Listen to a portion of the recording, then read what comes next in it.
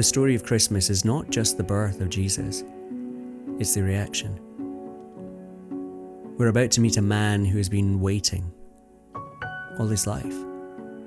He has trusted in God, and now he's about to see that all he has trusted in, all that he has waited for, had come true.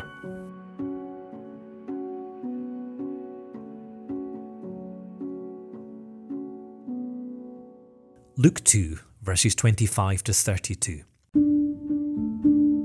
In Jerusalem there was a man named Simeon. He was a good and godly man. He was waiting for God's promise to Israel to come true. The Holy Spirit was with him. The Spirit had told Simeon that he would not die before he'd seen the Lord's Messiah. The Spirit led him into the temple courtyard. Then Jesus' parents brought the child in. They came to do for him what the law required. Simeon took Jesus in his arms and praised God. He said, "Lord, you are the King over all.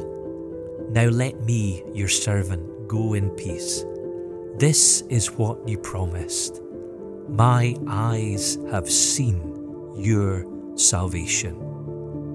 You have prepared it in the sight of all nations. It is a light to be given to the Gentiles.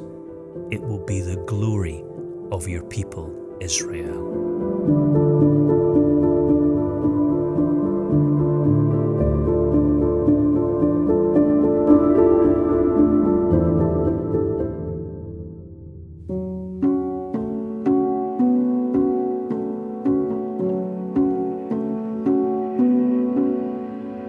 What are you waiting for?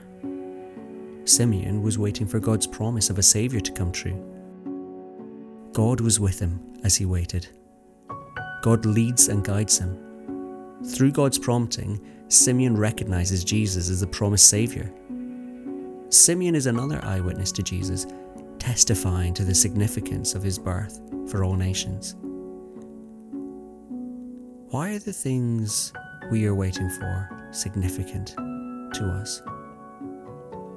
Where do you see God in your waiting?